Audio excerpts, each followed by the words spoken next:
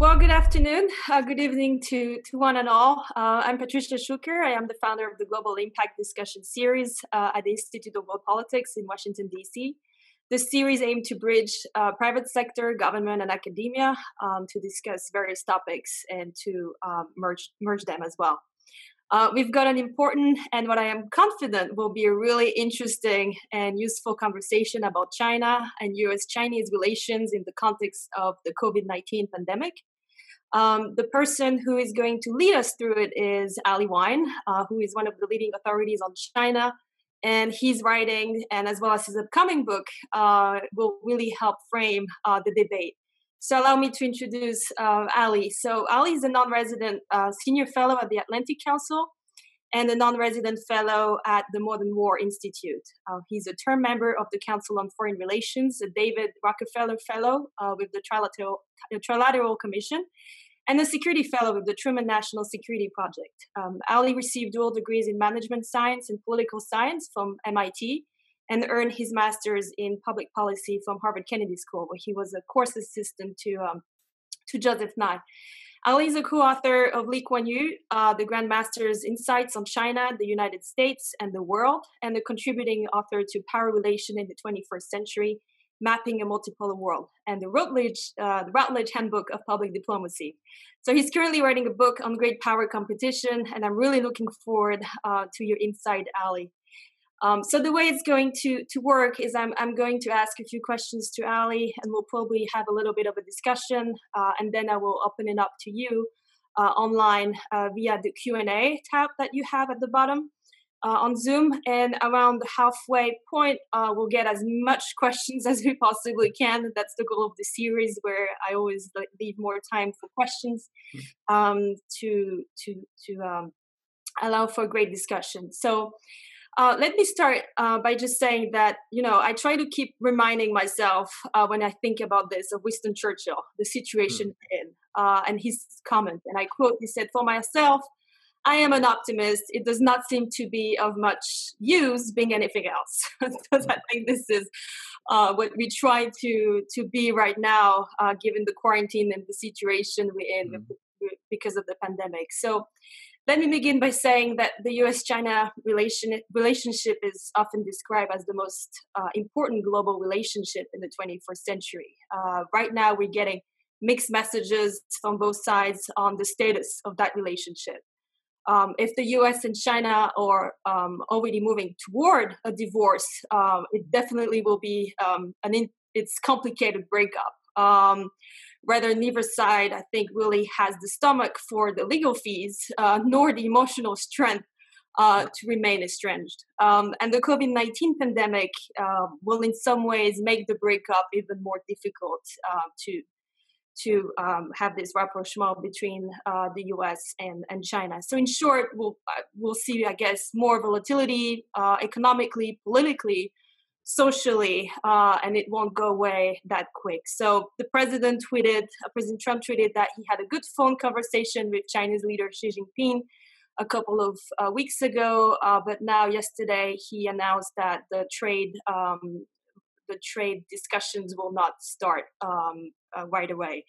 So there's a lot of tensions here as the world grapples with the coronavirus pandemic. So Ali, why don't you just set the stage?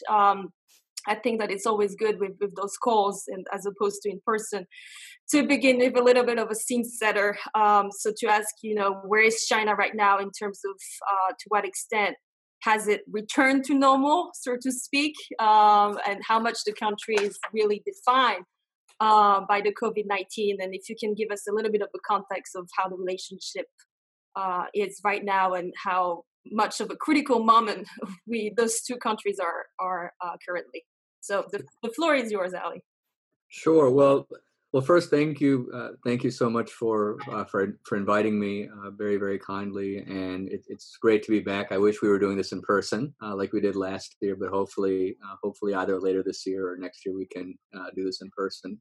So I like your observation for Winston Churchill's observation about optimism. I'm a congenital optimist as well, but I think that right now it's difficult to be optimistic about the relationship between the United States and China. And I was speaking with somebody earlier today, and I said that, and perhaps I betrayed a certain naivete, but I said to this person I was speaking with earlier this afternoon, my hope had been that even though the US-China relationship had been deteriorating for some time, I thought that when Washington and Beijing began to appreciate the severity of this crisis, and it really, I think you could argue an unprecedented crisis, in that the health ramifications and the economic ramifications are both so severe and they're reinforcing one another.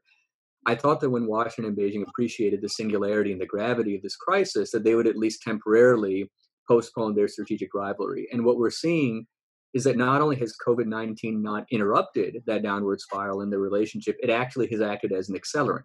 And I hadn't anticipated that really the crisis of our times would prove to be an accelerant of their deteriorating bilateral relationship. And now the consent, well, I shouldn't say consensus. I think that consensus, it might be too strong, but something approaching a consensus of observers in both Washington and Beijing agree that we now are witnessing the worst relationship between the United States and China since the normalization of relations. So basically, 40 years on, 40 years or so since normalization, and think about the irony of that. And I think it's important to note how tragic and how ironic it is that the relationship would reach its lowest point when the need for their cooperation has reached its peak.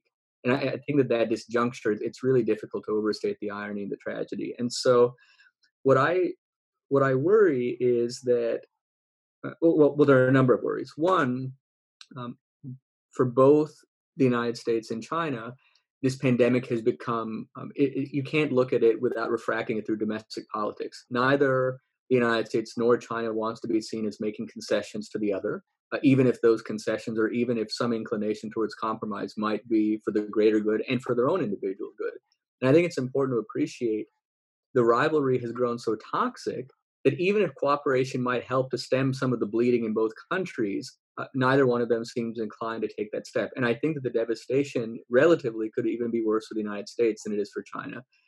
China, it appears, although there are growing doubts about the veracity of their data because of their expulsion of journalists, and there are competing sources of information. So it's difficult to, I mean, if you look at the Johns Hopkins coronavirus map, which is the source that I've been going to, I know it's a source that many other folks go to get a sense of what are the global tallies of confirmed infections, global fatalities.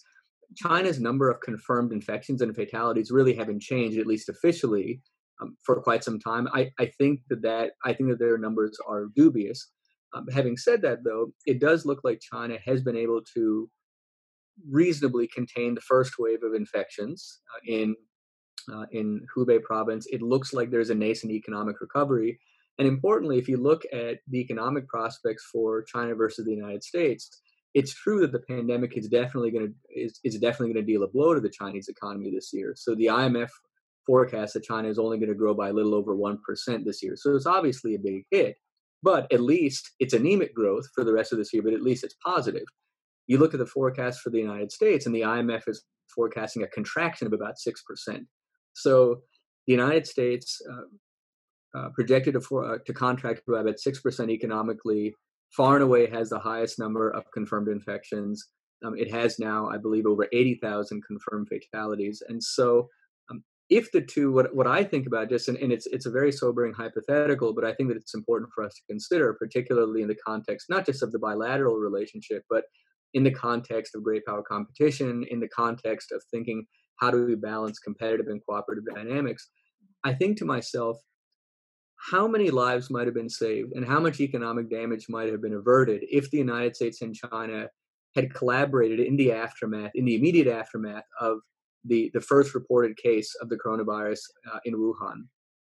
If they had collaborated the same way that they collaborated in the aftermath of the global financial crisis, say in 2008, 2009. So in 2008, Lehman Brothers collapses, precipitates the worst global financial crisis since the Great Depression. The United States and China engage in immediate emergency coordination. They establish a strategic and economic dialogue, and their coordination played a very important role in preventing what otherwise could have been another Great Depression, prevented a recession from turning into another Great Depression. They also, I should say, so they have a record of financial or macroeconomic coordination and cooperation during times of crises. And in parallel, they also had established, and they had up until recently, a pretty robust track record of coordinating and collaborating during times of health crisis. So they collaborated in the aftermath of SARS in the early 2000s. They collaborated in the aftermath of H1N1. They collaborated when Ebola broke out in West Africa in 2014. And what we're seeing now is that edifice, even that very basic edifice of cooperation, is basically has just dried up. And I, I could go on, but it's to say I think that we've reached a pretty pass when the United States and China either cannot subordinate bilateral frictions to global imperatives, or they refuse to do so. And so you look at the toxicity of competition. You look at the fact that their need for their cooperation is greatest when their relationship has now reached its lowest, and the prognosis, literally and figuratively, is not good. As much as I want to say something more optimistic. Mm-hmm. And do you see, I mean, on the economic aspect is interesting because, people will expect some sort of coordination, like you said, when it was in 2008 or even in 1997, right? During the Asian financial crisis. And since you've done some work and published a book on Lee Kuan Yew, and I mean, where China really was a very important partner of the United States at the time. So how do you see that economically playing out? I think one of the biggest differences between 2008 and now is that China is less just because it's more indebted than it was back in 2000. So in 2008, there's this term now that's become popularized that China unlaunched this kind of credit bazooka, back in 2008, Mm-hmm. and it's not clear to me that it has that luxury anymore on account of its growing debt. I think the latest figure that I saw was something like its gross Chinese debt as a percentage of its GDP, it's something like 310%, or I think at this point above 310%. So China is far more indebted, both in absolute terms, but also in proportional terms, than it was in the immediate aftermath of the global financial crisis. So that's sort of point one. And point two is in 2008, I don't want to make it seem as if the relationship between the United States and China was friction free in 2008, hardly. And the relationship and there was strategic distrust that was starting to percolate. But I think that both the possibilities and I think the appetite in both Washington and Beijing for bilateral macroeconomic coordination and cooperation, and also the desire and the inclination to conduct that cooperation through fora such as the G20, I think that the appetite was a lot larger in the aftermath of the financial crisis. So I think that from China's perspective, their calculation is one: we need to be more cautious about unlaunching another credit bazooka. I think that because of their debt situation, they just don't have that capacity. And two, it's not clear to me that there would be as much, even if they did have that fiscal capacity, it's not clear to me that they would want to do so. I think that and again, it shows that the appetite for bilateral coordination between the United States and China is just so much less than it was in 2008. But I think, and I would say that the economic situation for the United States, at least for the time being, it relatively looks to be more challenging. But there are headwinds for Beijing, and so if I'm sitting in Beijing, I'm worried for a number of reasons. One is just sort of the direct hit that the pandemic has dealt to my economy, and I cited that forecast from the IMF earlier that they revised down the forecast for China's economic expansion this year to 1.2%, which by relative standards, given China's economic growth in years past, 1.2% is obviously a very, very severe downgrade. So I'm worried about the direct hit. Two, I'm worried about depressed demand in the rest of the world. And so China is obviously it's highly dependent on export income, and to the extent that the rest of the world is undergoing a very severe recession, potentially even a depression. I think what was the phrase that the head of research at the IMF used? I think the Great Lockdown was the phrase that she used. So if we are in this protracted, indefinite Great Lockdown, then a big source of growth for China, namely just export income, is going to be depressed. I also have to be worried if I'm in China about the potential acceleration of offshoring. And so I think that a number of countries that have substantial production operations in China, it's not to say that they can relocate production overseas immediately, but I think that they are going to be thinking much more urgently about relocating production outside of China. And these are all sort of relatively new, sort of pandemic-specific challenges that now exist on top of extant challenges. And so, well before the pandemic hit, China was already dealing with an increasingly inefficient growth model. It was dealing with slowing growth. It was dealing with a very grim demographic prognosis. So I think, and then one last challenge that I think the pandemic has introduced: what now happens to the momentum of the Belt and Road Initiative? And I think this is actually, I think, going to be one of the big stories to watch, both in geoeconomic terms and geopolitical terms. And the Belt and Road Initiative is, or at least it has been until recently. I don't know what the status will be going forward, but this is really China's sort of flagship geoeconomic, geopolitical, strategic project. And I think that if memory serves, I think that there are about 138 participating countries. Well, many of those 138 participating countries, again, even before the pandemic hit, they already posed high credit risk. They were already quite indebted. Now, many of those countries are applying to Beijing for debt relief, and I think that those applications for debt relief, they put China in a very difficult position. China, on the one hand, doesn't want to be seen as stingy, and it doesn't want to be seen as overly harsh and not empathizing with countries that are in growing debt distress. But it also doesn't want to just basically just offer debt relief to everyone who comes. And so I think that the growing number of debt applications is going to put some serious downward momentum on the BRI. And given this centrality of the BRI in China's economic plans, it could have so it's a long-winded way of saying that if I'm sitting in China, I have to be worried not only because of my extant economic difficulties that existed long before the pandemic hit, but the pandemic has introduced a number of additional economic difficulties. And so, yes, I still think that the economic picture where we stand now, I still think that the economic picture looks worse in the United States, but I don't think that I certainly don't think that China economically is out of the woods. I'm going to shift gears a little bit because I'll take you a little bit on the authoritarian government and how China is portrayed. Because I've been doing work on cybersecurity, but looking a lot on disinformation regarding the COVID-19, and that can be a longer conversation on that aspect. But both the virus and its politicized narrative began in China. And, it started off by a thread on Reddit, basically, how they spoke about the virus, this is how it started initially.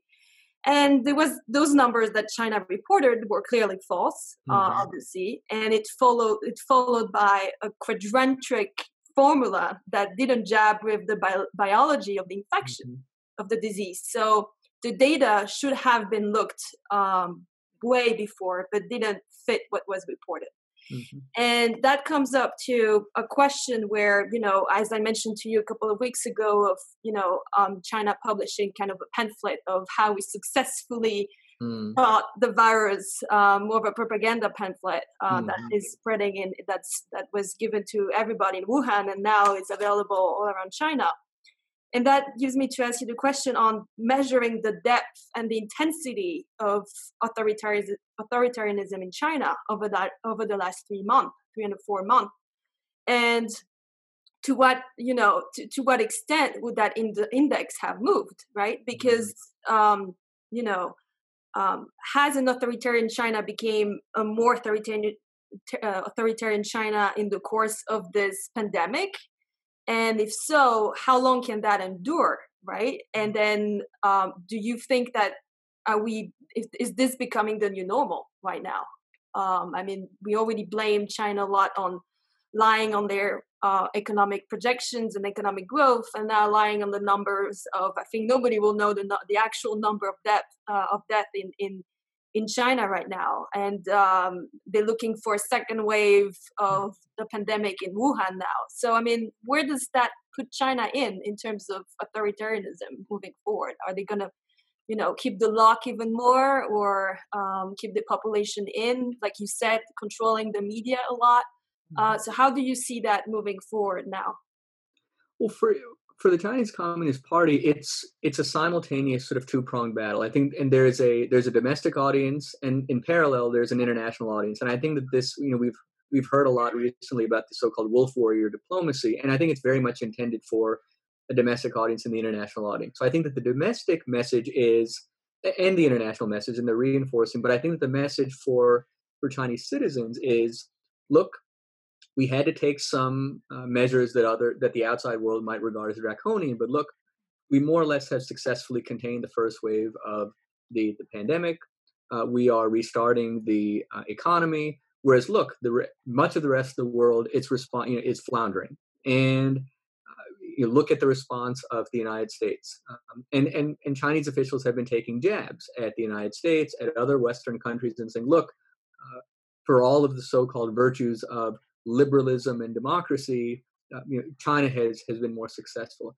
I actually think, and it's interesting how much, and then I should say, before talking about this kind of authoritarian versus liberal split, Chinese diplomats have also become increasingly aggressive in their diplomacy abroad.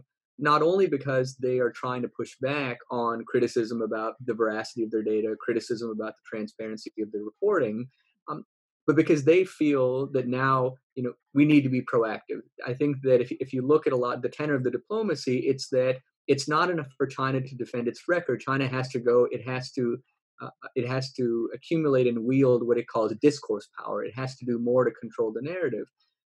It's not clear to me how successful that diplomacy has been. I think that it probably has been more successful domestically than it has been internationally. And I think that actually you could make a case that increasingly that wolf warrior diplomacy is kind of boomeranging against the legitimacy of the Chinese Communist Party. And it's interesting to see how much that perception has shifted. I mean, I remember reading articles and op-eds and news analyses in mid-March. So let's say maybe a month and a half ago. In early March, mid-March, one of the sort of prevailing, I wouldn't say prevailing, but certainly one of the pervasive narratives that you heard was that, look, China was able to get its own domestic house in order, and now it's turning its sights outward. It's dispatching medical teams. It's supplying the rest of the world with personal protective equipment. And so China really is now, where the United States, it's floundering at home, and the United States seems to be missing in action abroad. China now has kind of arrogated itself to the position of being the so-called responsible stakeholder. That was a very common, narrative in early March and mid-March.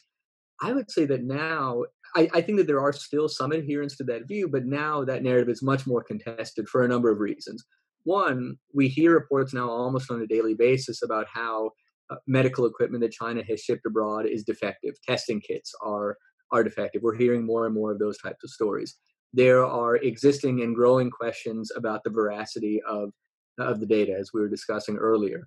And I think that also there's been a lot of diplomats abroad are recoiling at the way that Chinese diplomacy has expressed itself. So Chinese officials demanding that recipients of medical largesse express their gratitude publicly.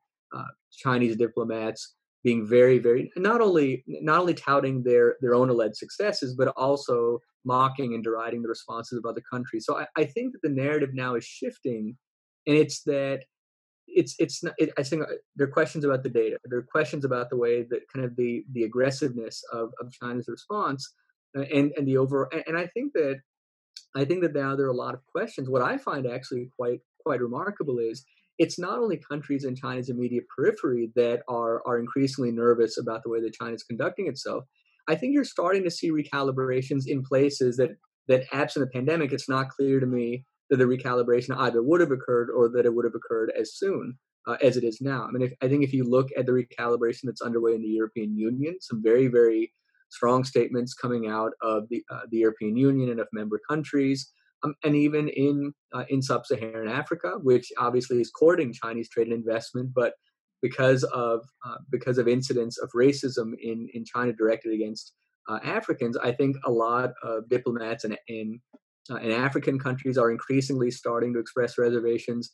We were talking about this earlier, many participating countries in the Belt and Road Initiative are increasingly concerned about so-called debt trap diplomacy. So I think the point one is that there's the narrative that China is trying to present. I think it's starting to encounter more resistance. So that's sort of point one. Point two is there's this, and again, this was kind of an early March, mid-March, there was this kind of, I think, simplistic dichotomy that posited that look at what China's doing. Authoritarian systems are better, democratic systems are floundering. I think that the actual evidence is more complex. And I think that sort of the right kind of sort of aperture is not so much authoritarian versus liberal. It's more sort of the level of technocracy, so to speak, the level of sort of technical competence in the government, the level of public trust in government.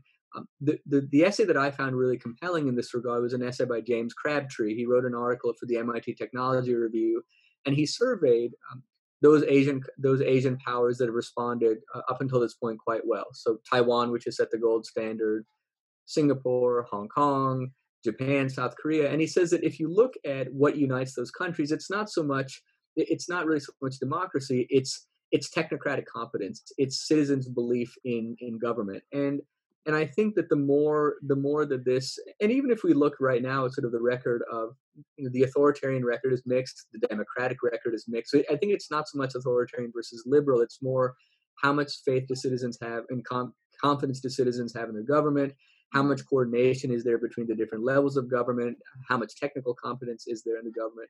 So that's the second point that I would make. And then the third point that I would make, because I've been just sort of going back over the remarks that I've made thus far in my own head, I've been talking about sort of the reputational damage that China is incurring.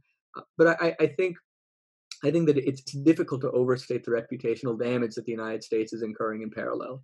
And I think that if you refract the pandemic crisis through kind of a G2 aperture or through a zero-sum competition aperture, the conclusion might be that the reputational damage that China is incurring would redound to America's strategic benefit. I actually think that the more accurate view is that the United States and China are both going to come away from this crisis very damaged. And I want to read a quote from an essay that's rightly getting a lot of attention by Kevin Rudd.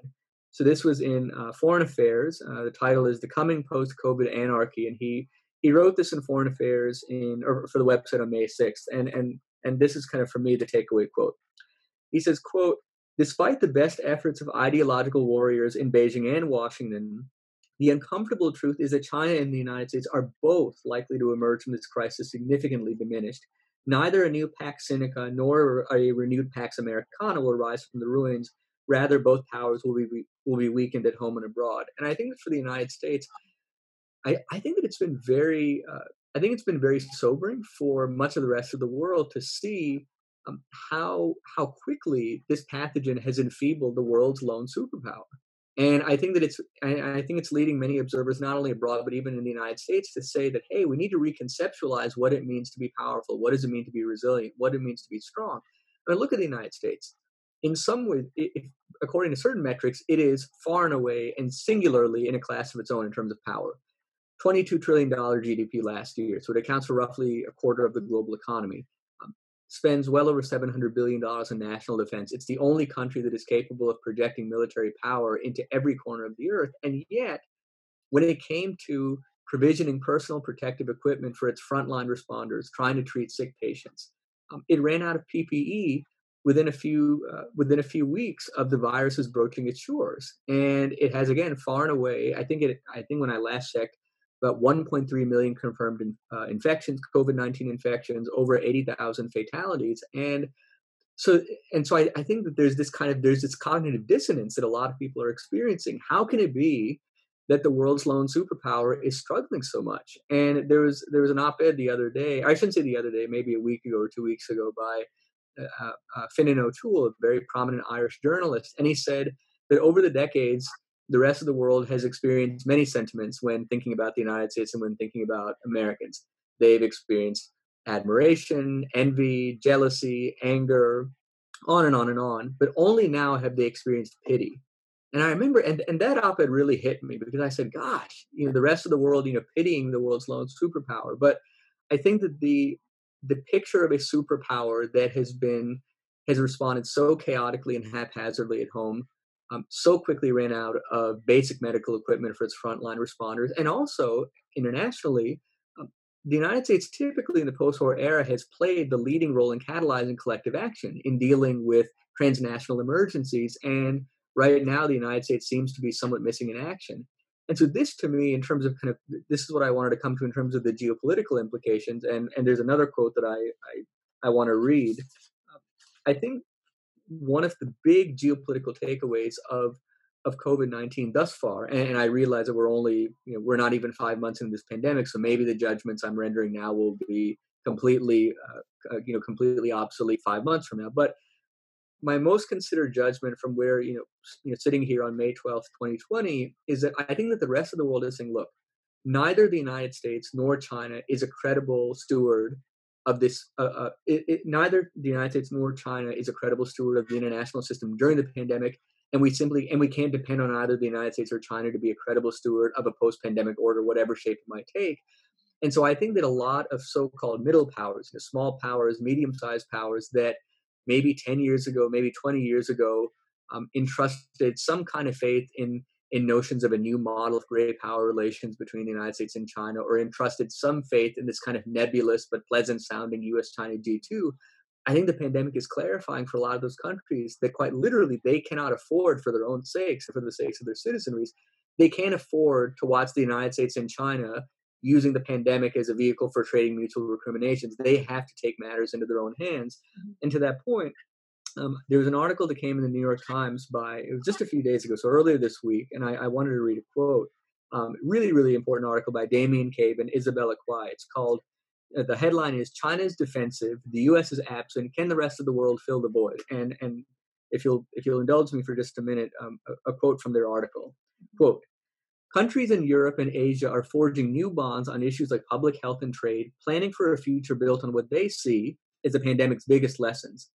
That the risks of China's authoritarian government can no longer be denied, so kind of getting to what we were talking about earlier, and that the United States cannot be relied on to lead when it's struggling to keep people alive and working, and its foreign policy is increasingly America first. And then they go on. Next paragraph.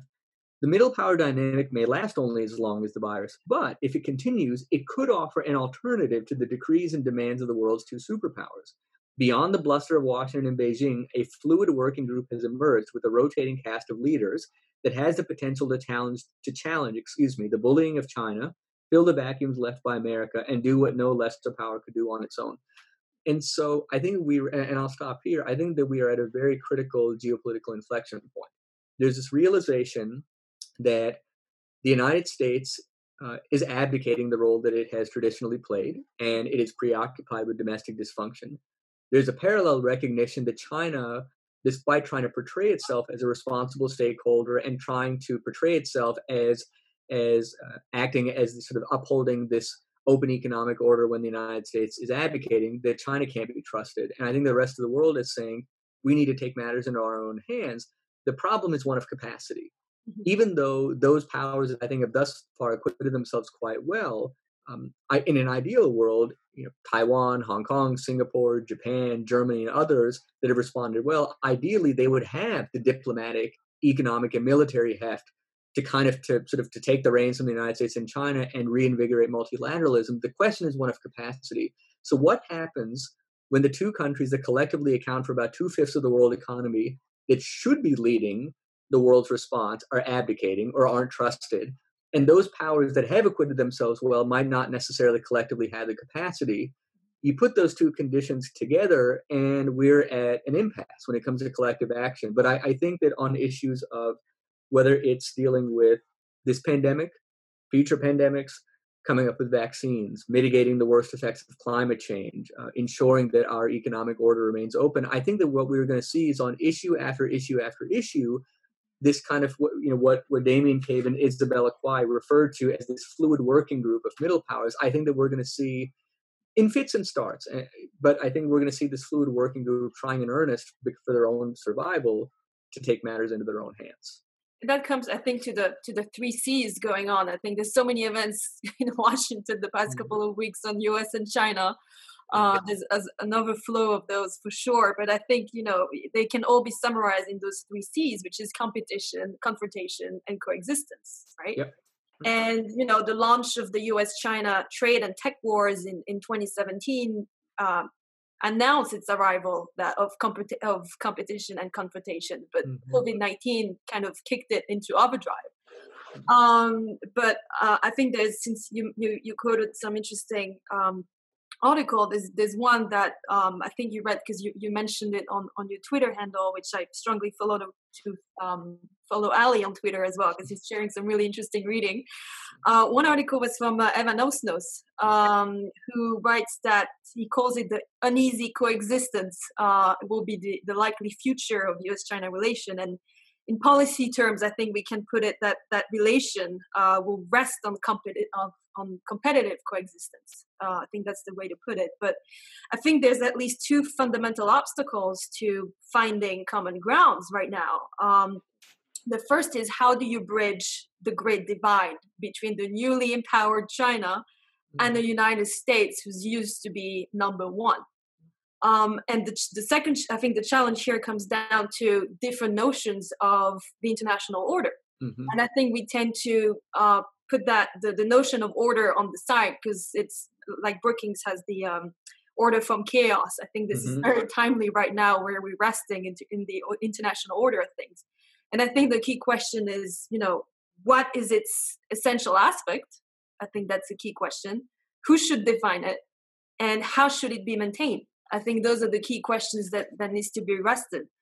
And on that, I think I'll ask you the last question, because I will, as we're halfway through, I'll ask people to submit your question via the Q&A. I'll just ask the last one to Ali right now. And the last question I have for you will be more of a prescriptive question, given where we're at right now. And as we enter an election period who's pretty much a bit on standstill, or is still happening, or very uncertain as it is right now, as everyone have different priorities and bring the economy back on its foot, there's a real challenge for statecraft and diplomacy right now, and foreign policy, regardless of who will be sitting on 1600 Pennsylvania Avenue.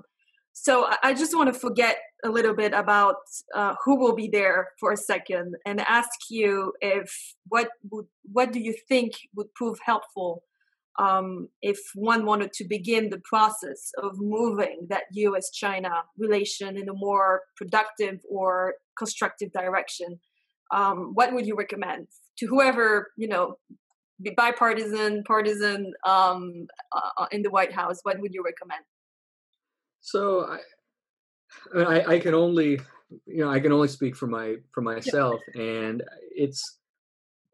I can only speak for myself, and as being in the United States, I'll offer some thoughts on what I think that the United States might do, and obviously I should caveat what I'm about to say by saying it takes two to tango, and you can't salvage a baseline of cooperation if there isn't a willing partner. And so to the extent that we are able to salvage a baseline of cooperation, even what I just said, that's contingent upon coordinated reciprocal gestures. It can't be the case that the United States inclines itself towards cooperation and China takes what it can get, but doesn't reciprocate, or the other way around.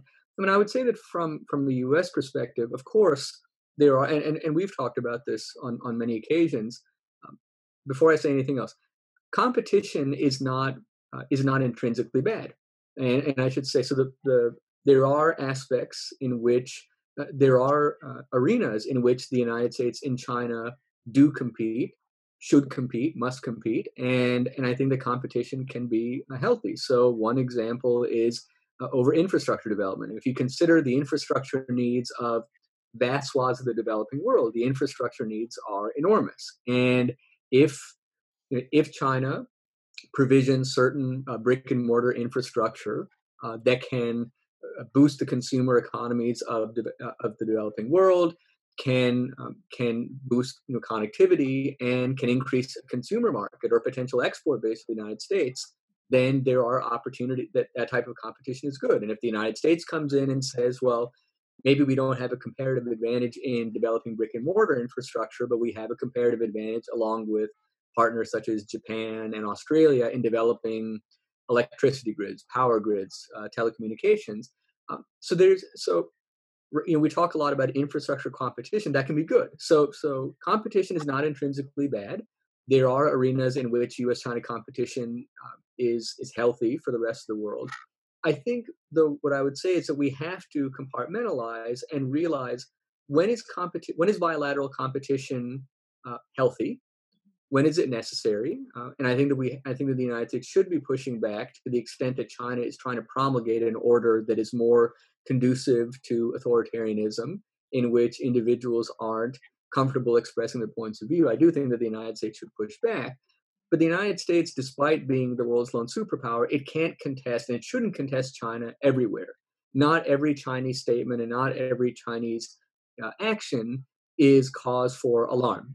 And I think that if the United States treats every pronouncement or action by China as cause for alarm, it's going to exhaust itself. That's a recipe for strategic insolvency. So I think competition is not intrinsically bad. It can be good, but deciding when and where to contest China, deciding what actions China takes threaten U.S. vital national interests or threaten an open global system, and deciding when to push back. But then the second point, and this gets back to, I think, a conversation we were having or earlier in our conversation, is recognizing when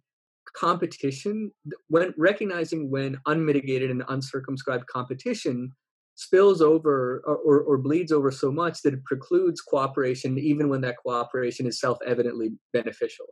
It's not. So my friend Jake Stokes, who works at the U.S. Institute for Peace, he wrote an op-ed the other day for Vox, and he had a nice line. He says, "No one wins a pandemic," and I think that's very, when I look at, and even now, we've been talking a lot about some of the pandemic's geopolitical implications, and I think it's important. Yet there are very important geopolitical consequences that are unfolding as we speak. But I think stepping back and recognizing that first and foremost, leaving aside geopolitics, there is a very acute health emergency. There's a very acute economic emergency, and the United States and China are not.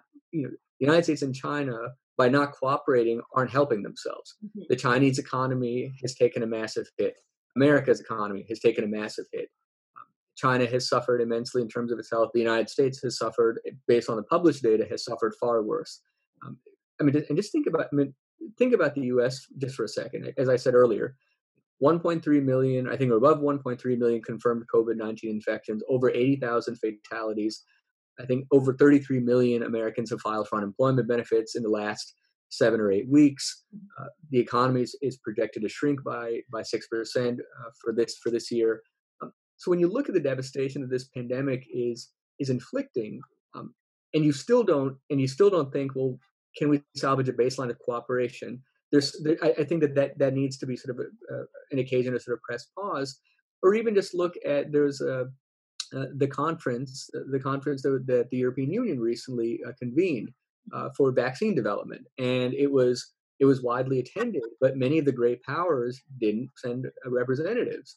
So the United States and China noticeably didn't participate in that conference that the European Union held, which I believe raised about $8 billion, if memory serves, towards coming up with a vaccine.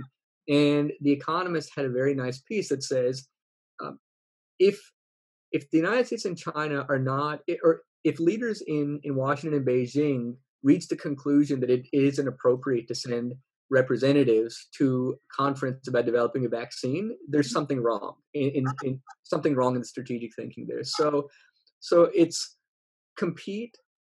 Competition can be healthy, can be good. Compete where necessary. Be vigilant, but don't allow competition to become an imperative unto itself. Competition is a means to an end. It's not an imperative. It's not an end in and of itself. And recognize that for better or for worse, China is presently central to the global economy. It will continue to be central to the global economy. And no matter what transnational crisis or no matter what transnational challenge you enumerate, climate change, pandemics, proliferation, we can maintaining macroeconomic stability. We can go on and on and on. There is no transnational crisis or emergency on which the world can make sustained progress without some baseline of U.S.-China cooperation. So I'll stop there. Yeah, and that's a good point, because it goes along with the questions that are coming in, and I'll combine those questions into one for the sake of time. One touches on Taiwan. So the first one is, Taiwan was well prepared for the pandemic due to lessons from SARS, with much surplus PPE. So PPE manufacturing, pandemic expertise. Taiwan has preferentially provided PPE and its expertise to its diplomatic allies. So should the U.S. encourage more nations to become Taiwan's diplomatic allies? That's the first question. Mm-hmm. And I'll combine it with the second one that touches on India. Do you see India playing a future role with U.S. trade? And if so, what do you think the PRC reaction would be?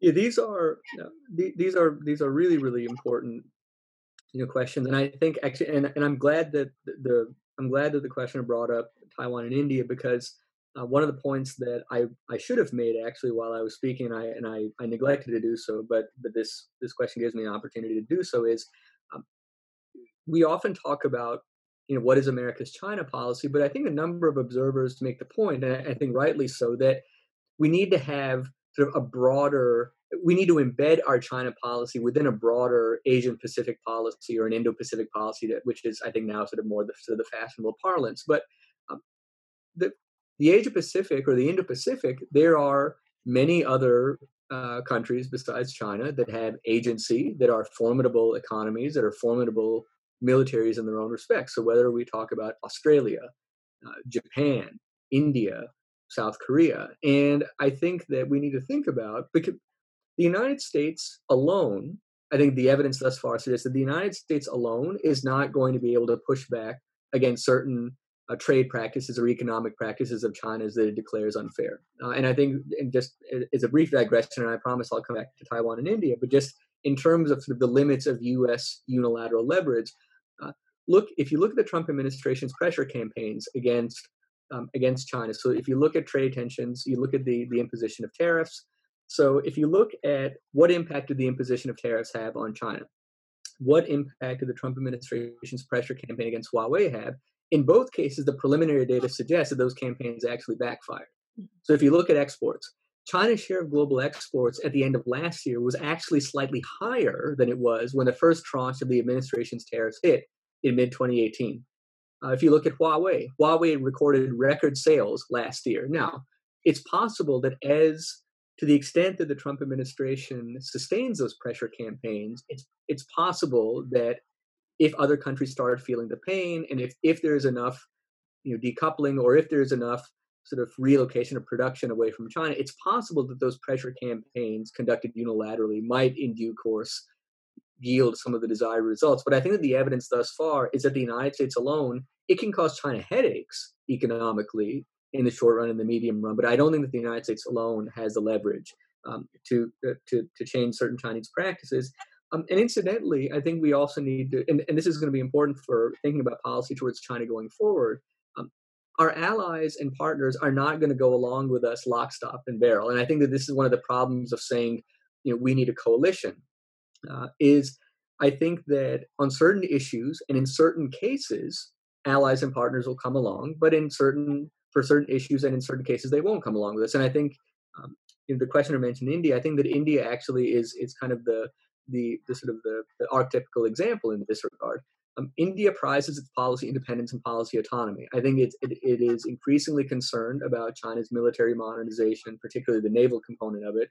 It is pushing back against, or it's concerned about certain trade practices, certain industrial practices of China, but it thus far has not gone on board with imposing blanket restrictions on certain Chinese telecommunications companies. It hasn't gone on board with tariffs, and it is, like many other countries in the Asia Pacific, it's trying to balance growing diplomatic and security ties with the United States and growing diplomatic and security ties with other members of the Quad, but also increasing trade and investment with China. I mean, China is the resident economic power. And so I think that when we make or when we engage in overtures with longstanding allies and partners in the region, it should be respecting their agency, respecting their policy independence, and not saying you must come along with us on all issues and in all instances, but can we selectively think about how to curate those or cultivate those relationships? And then on Taiwan, I think that Taiwan geopolitically is one of the big winners of this pandemic. And again, I realize that just a minute ago I was saying that no one wins a pandemic. But geopolitically, I think that Taiwan has accrued enormous geopolitical gains as a result of this. I think that Taiwan's response, if you just look at the number of just confirmed infections, the number of confirmed fatalities, both in absolute terms, but also in proportional terms, proportional to Taiwan's population, Taiwan has really set the gold standard for how to respond domestically. Number one, it also has challenged this kind of emerging trope that authoritarian systems are more capable of handling pandemics. Taiwan is a vibrant democracy, and it's set the gold standard. It's playing an important role in provisioning personal protective equipment for the rest of the world. And so I think that Taiwan has every right to push for greater greater diplomatic heft, greater representation at international institutions, and I think that the United States should be strengthening its relationship with Taiwan, and that it's a delicate balancing act in balancing sensitivities with China. But I don't think that the United States should. I don't think that the United States should not strengthen its relationship with Taiwan for fear of offending China's diplomatic sensitivities. I'm not saying that it should engage in reckless actions that would dismantle decades-long understandings that are important for regional stability, but it should continue to cultivate its relationship with Taiwan. There's another question on supply chains because we touched up on it a little bit at the beginning. So, do you think is it realistic to expect a rebuild of strategic materials supply chains that don't touch China, given labor cost advantages and the size of their domestic markets? The short answer is that for at least for the time being, probably not. I think that so on the issue of supply chains, a couple of points. One is we need to think about select. I would say that America's imperative should be selective decoupling and selective reconfiguration of supply chains rather than kind of a wholesale rupture or a wholesale decoupling. One, I don't know that a wholesale decoupling is feasible. And two, I don't think that we should try to test whether it's feasible or not, because I think that just the economic cost would be enormous. And I should say, even very vigorous proponents of hard decoupling concede that in the short and in the medium run, that type of rupture would be enormously costly to American consumers, enormously costly to American businesses.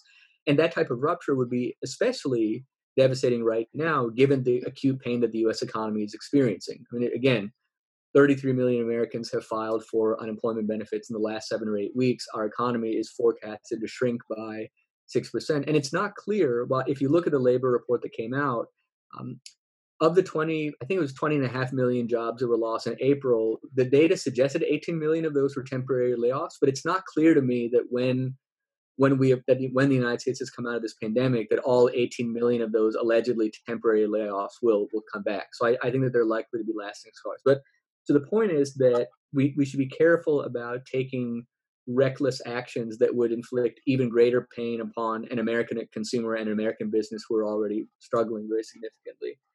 I do think that we should think about, particularly when it comes to medical equipment, and I think that I would say there's broad bipartisan agreement that the United States needs to think about how it can reduce its reliance on China for essential drugs, for personal protective equipment. There's a very active discussion underway in Congress right now. There's a slew of legislation in Congress right now that would, over time, make American supply chains more resilient. But given China's extant centrality in supply chains, even for countries that are desperate to reduce their reliance on China for production, that process, at best, I think, even on the most accelerated timelines, that's a medium run prospect. It's a long term prospect. It's not an on or off switch. I think that the question right now is how do we? And so I would say realistically, if I were sitting in Washington, or for that matter, if I were sitting in other capitals around the world, but sitting in Washington, I would say, what are steps that we can take over the medium run to long run to reduce our reliance on China for drugs, for medical equipment, also for inputs that go into highly sensitive military technologies, and in the short run, but that's sort of a medium to long run task. What are steps that I can take in the short run and medium run to build in greater points of resiliency within supply chains? And so I think our priority should be medium run to long run. What can I do to reduce our dependence on China for certain items, not on all items? And I don't think that a precipitous decoupling or a total rupture would be good for the U.S. consumer or for U.S. businesses. In the short and medium run, how can we build in greater points of resiliency and redundancy into our supply chains? But I think that there's been a lot of talk about trying to onshore American production. I think that onshoring American production, I don't think that it would be feasible I think that it would reduce American economic competitiveness very, very significantly, and it would actually make our exports far less competitive. So I think my sort of big takeaway is that yes, the pandemic has clarified the urgency of reducing our reliance, our meaning the U.S. reliance on China for certain items. But I think that we need to proceed cautiously. We need to think about the feasibility and the consequences of a precipitous or wholesale economic, rupture, and also in a geopolitical or security perspective. Henry Farrell and Abraham Newman have done really good work on this notion of weaponized interdependence, and they've done really pioneering scholarship exploring how interdependence between the United States and China, trade and technological interdependence, it has presented certain opportunities. It's also presented risks. But they talk about how if we're going to unwind this weaponized interdependence in a way that preserves some of the benefits, but also mitigates some of the risks, we do so incrementally, we do so selectively. We don't just say, let's decouple tomorrow, because it's not possible, number one. And number two, that type of forced severance would actually create a lot more consequences than benefits. We have 3 more minutes, so I'll take one more question that is from on Facebook, which looks at the U.S.-China medical and scientific relations, which is an interesting question. So to what extent has the propaganda war cut off those ties? A couple of weeks ago, a lot of Chinese experts and especially U.S. experts signed up a letter saying that we have to be careful not to break those ties. And we know from the 1918 pandemic that the second wave killed more than the first. And there's good reason to believe that we may go through a second and third wave of coronavirus pandemic. So to what extent is there university groups, right? Because we know about Chinese Confucius Center and so forth. So to what extent is there university groups that are talking to each other about this? That's one of the bright spots. So Axios did a story the other day, and they said that despite all of I shouldn't say rancor, that's understating, despite really just the outright hostility between national level governments in the United States and China, one of the bright spots, and this kind of, I guess maybe is a way of ending somewhat optimistically, that there is still, and despite the crackdowns and the increasingly stringent conditions that are being imposed upon collaboration between U.S. and Chinese doctors and scientists, that thankfully that edifice of scientific cooperation and medical cooperation is still quite active, and that U.S. researchers, doctors, and scientists and their Chinese counterparts, they're engaging in very robust conversations. They are trying to map out the sequence of the coronavirus. They're trying to think about how they can develop treatments, how they can develop vaccines. And that's a credit to that edifice of cooperation that had been built up, over the course of the past 15 or 20 years. I mentioned earlier that the United States and China, they developed a very robust academic exchange for dealing with, or for thinking about managing healthcare crises in response to SARS, H1N1, Ebola, and thankfully, national level, sort of the poisonous national level environment hasn't trickled down and destroyed that edifice of cooperation. But having said that, you can't deny that national level acrimony, it has made cooperation between U.S. and Chinese researchers and scientists. It has made it more challenging, but that cooperation still endures. So I think that that's good. And I think that joint letter that you referred to, and that the questioner referred to, it's a critically important letter. And I think that we need to remind ourselves that even the greatest of competitors, even the greatest, in some cases, adversaries, in the case of the United States and the Soviet Union, found common cause. The United States and the Soviet Union, if I'm thinking of the joint letter that you and the questioner had in mind, that joint letter noted that even at the height of the Cold War, take the United States and the Soviet Union, nuclear-armed adversaries posing existential threats to one another, had totally different conceptions of world order, were actively exporting competing visions of world order, actively exporting competing visions of competing ideologies, and yet they had a shared national interest in developing arms control agreements, and they also, and this is something that's getting more attention now, collaborating to come up with a smallpox vaccine.